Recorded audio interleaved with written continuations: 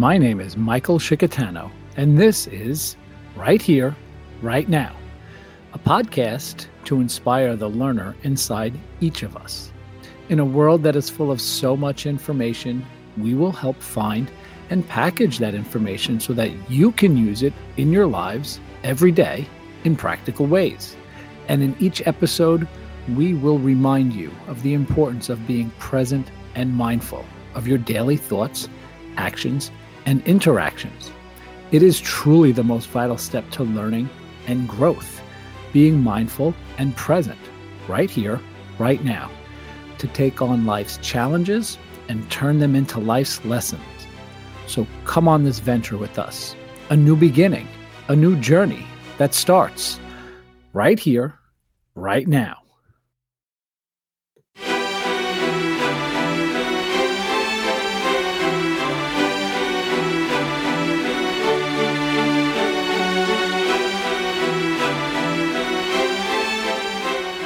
Welcome back, people. I am Michael Shikatano, and this is Right Here, Right Now, a brand new podcast where we remind you, help teach, and show you that being present and practicing mindfulness is the only way to truly learn. And from learning comes growth, where we may even get to true transformation that lasts and positively impacts others. Now, I want to set the stage for what I'm going to discuss on today's episode. We won't be diving into any books today.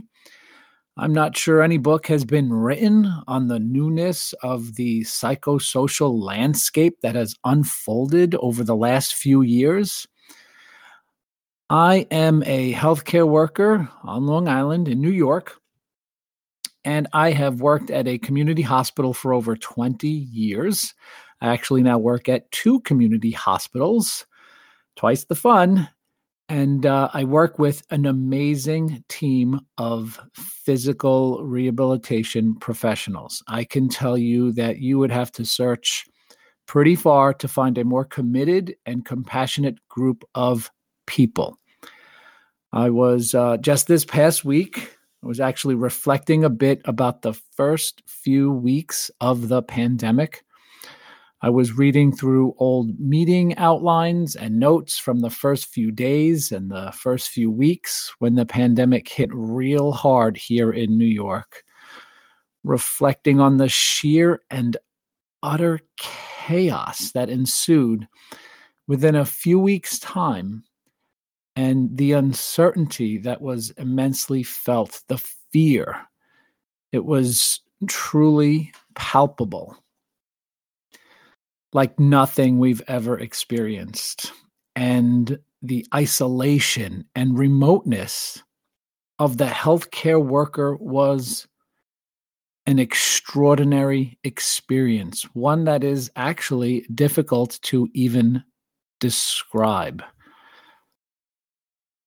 And no amount of experience or training that existed prior to 2020 truly helped to prepare the healthcare industry for the challenges that the healthcare worker faced.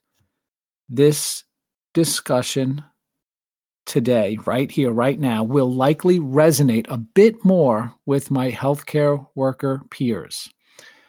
And those not in healthcare must realize that there was a different level of suffering and emotional turmoil that was endured, some of which we continue to bear to this very day as we come upon year 3 of the pandemic.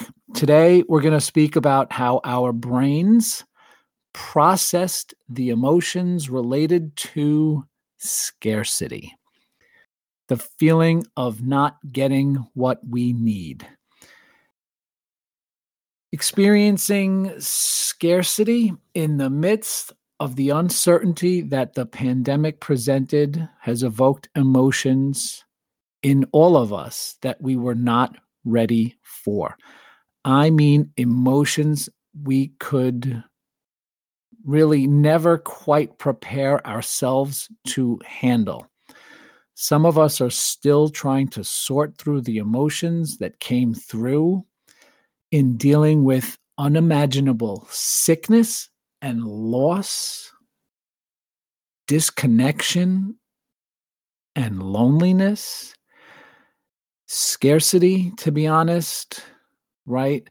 It was not all that common in the US here for many Americans, right? The land of plenty. So it makes sense that we were hardly accustomed to experiencing the emotions that it evokes.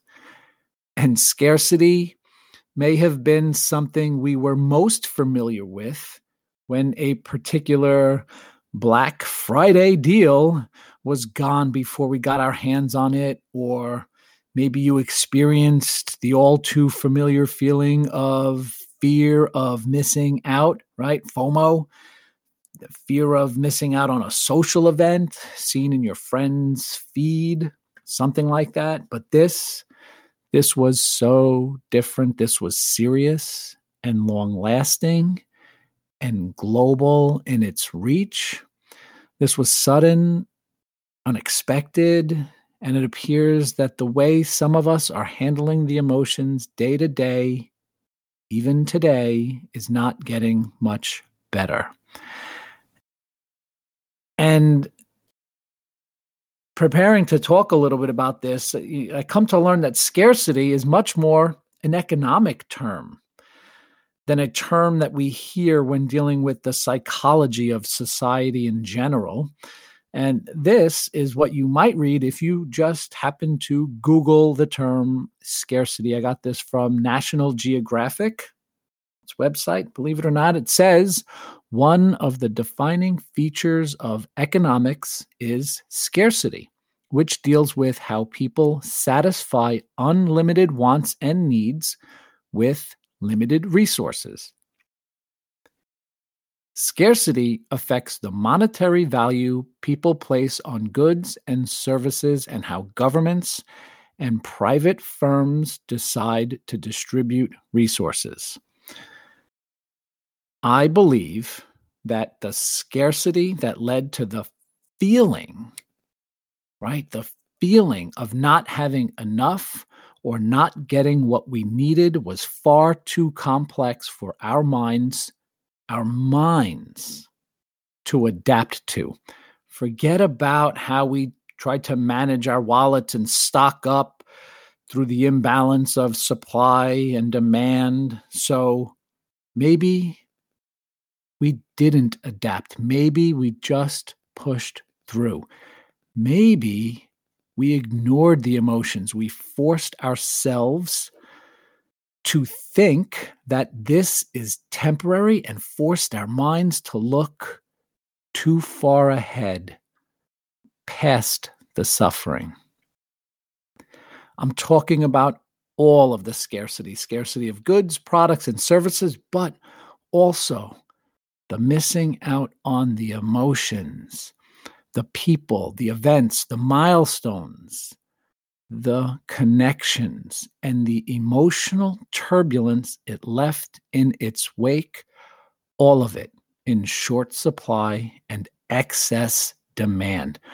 The imbalance caused by supply chain issues and social distancing and mask mandates, the lockdowns, the political upheaval, and devastating loss after devastating loss. In fact, when we needed to connect with people the most, we were not able to, right? We were not able to connect in the usual way we had prior to being locked down and torn apart. And that made the imbalance in favor of scarcity more real, and I think had a greater psychological impact on so many of us.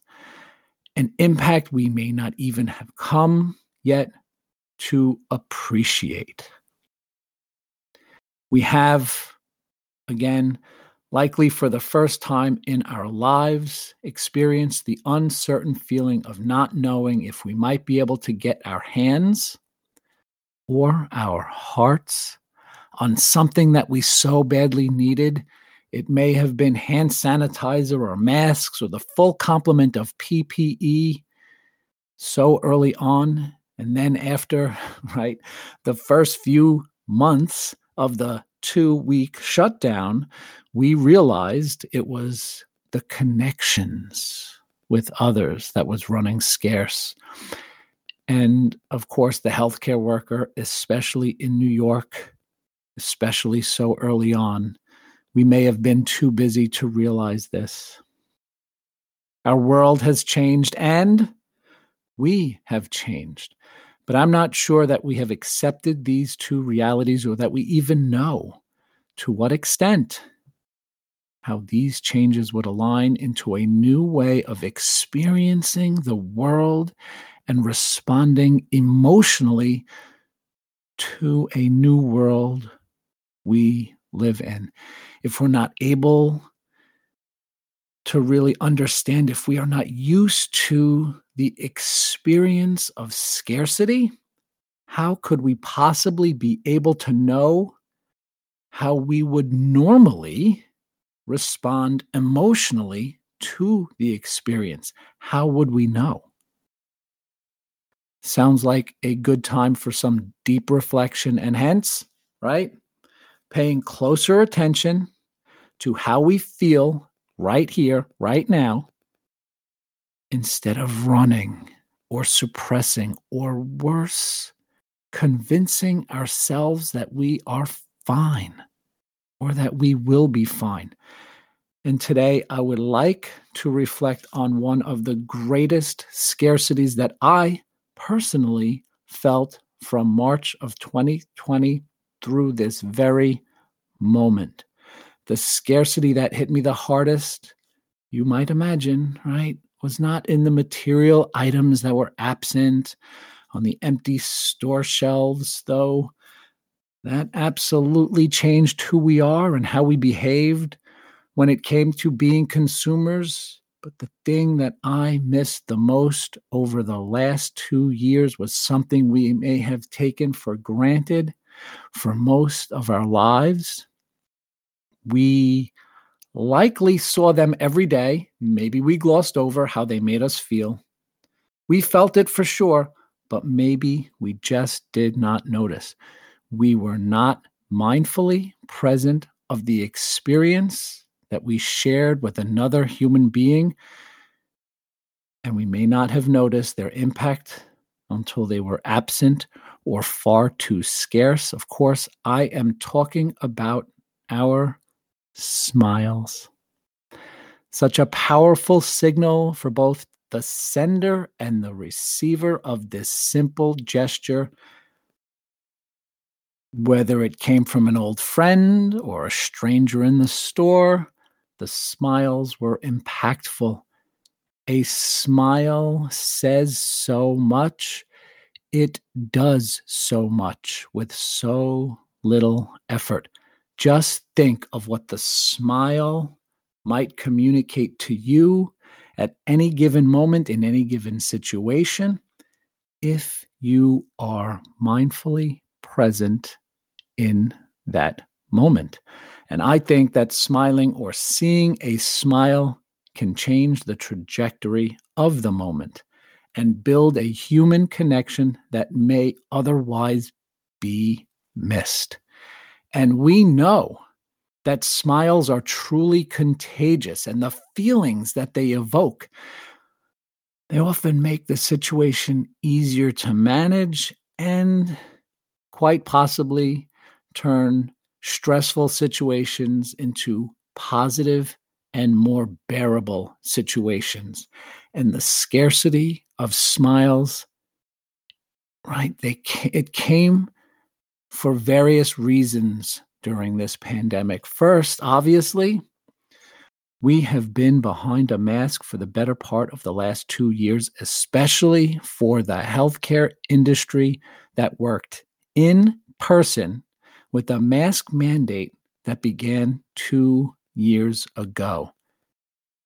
And second, maybe it was just too difficult to muster up the energy or find the right situation where a smile seemed appropriate, mask or no mask. So we missed the smiles that were there, hidden and difficult to read even through the most robust, smiling eyes that we have seen. And we missed opportunities that we could have smiled a bit more naturally, a bit more powerfully, if we had the energy or the mindset to brave a smile. And missing out on the smiles, the scarcity of the smiles, really made me think about how we must appreciate the little things more in the moments that we are experiencing them. And it's tough, right? How can we do this without having to wait until we go without for so long? This feeling forced me to think about what else is staring us in the face right here, right now, that we might be missing out on by not being mindfully present. Missing out on experiences and products or services that we have always taken for granted has certainly helped some of us to try to be more appreciative of the little things. So much of this is about paying attention to these little things right here, right now. So maybe the best way to avoid experiencing the emotions that are going along with scarcity is to have a daily practice of gratitude, having a grateful attitude, right? The simple, specific things that you notice and are grateful that you experienced: falling leaves, blooming flowers, or the sound of the wind, or a short walk in the brisk, cold air, or hopefully with the warm spring breeze in your face. All of it. And it may sound paradoxical that noticing and appreciating something more often would prevent one from feeling the void when it is missing. But it's really not how it works, right? We can become more grateful for what we have, what we experience in spite of its fragility. And now, maybe even because of its fragility, understanding better now how quickly it can be taken from us. Maybe its power comes from letting go of the control we think we have in having enough, whatever that is. Or thinking that stocking up on gratitude and feeling that having more than enough makes us believe that having plenty will somehow overcome losses yet to come. And leveling up on material items or positive emotional experience doesn't make us invincible or even less susceptible to suffering. It may even delude us into thinking that we are in control and that we do have enough. Being genuinely grateful should allow for us to realize the impermanence of all things, good and bad, the impossibility of lasting satisfaction. That's what the Buddhist teachings portray. The impossibility of lasting satisfaction. So when good things come, or bad things come, or nothing comes, let us be grateful for that moment, in that moment.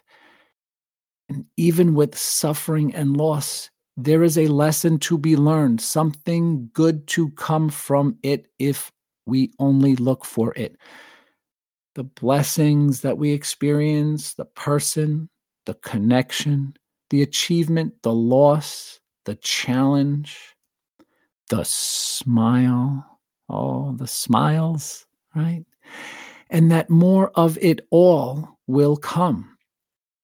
And we never seem to realize this profound truth as we hustle through life. Stop, right? Just stop. When we are so abundantly present in the moment, the good or the bad, we must know, we must remind ourselves that, as my mom so often reminded me, this too shall pass. Thank you again for joining us, and I hope you enjoyed and have learned a little more about the impact of being present.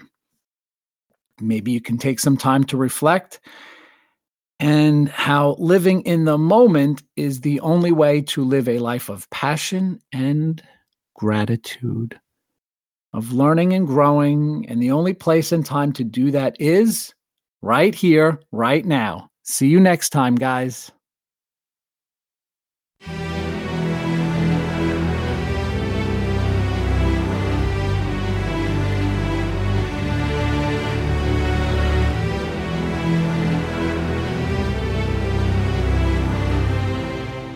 Join us next time, people, as we talk new beginnings. It is the season of Easter and spring is in the air.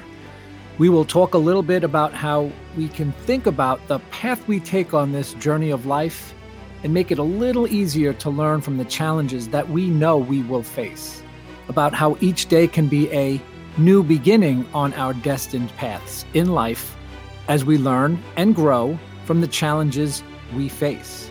A new beginning that requires a new mindset in dealing with our challenges along our journey.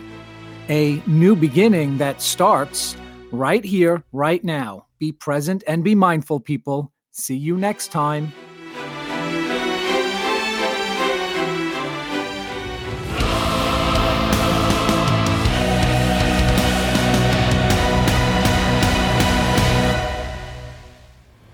Thank you for joining us. We'll see you next time, right here, right now.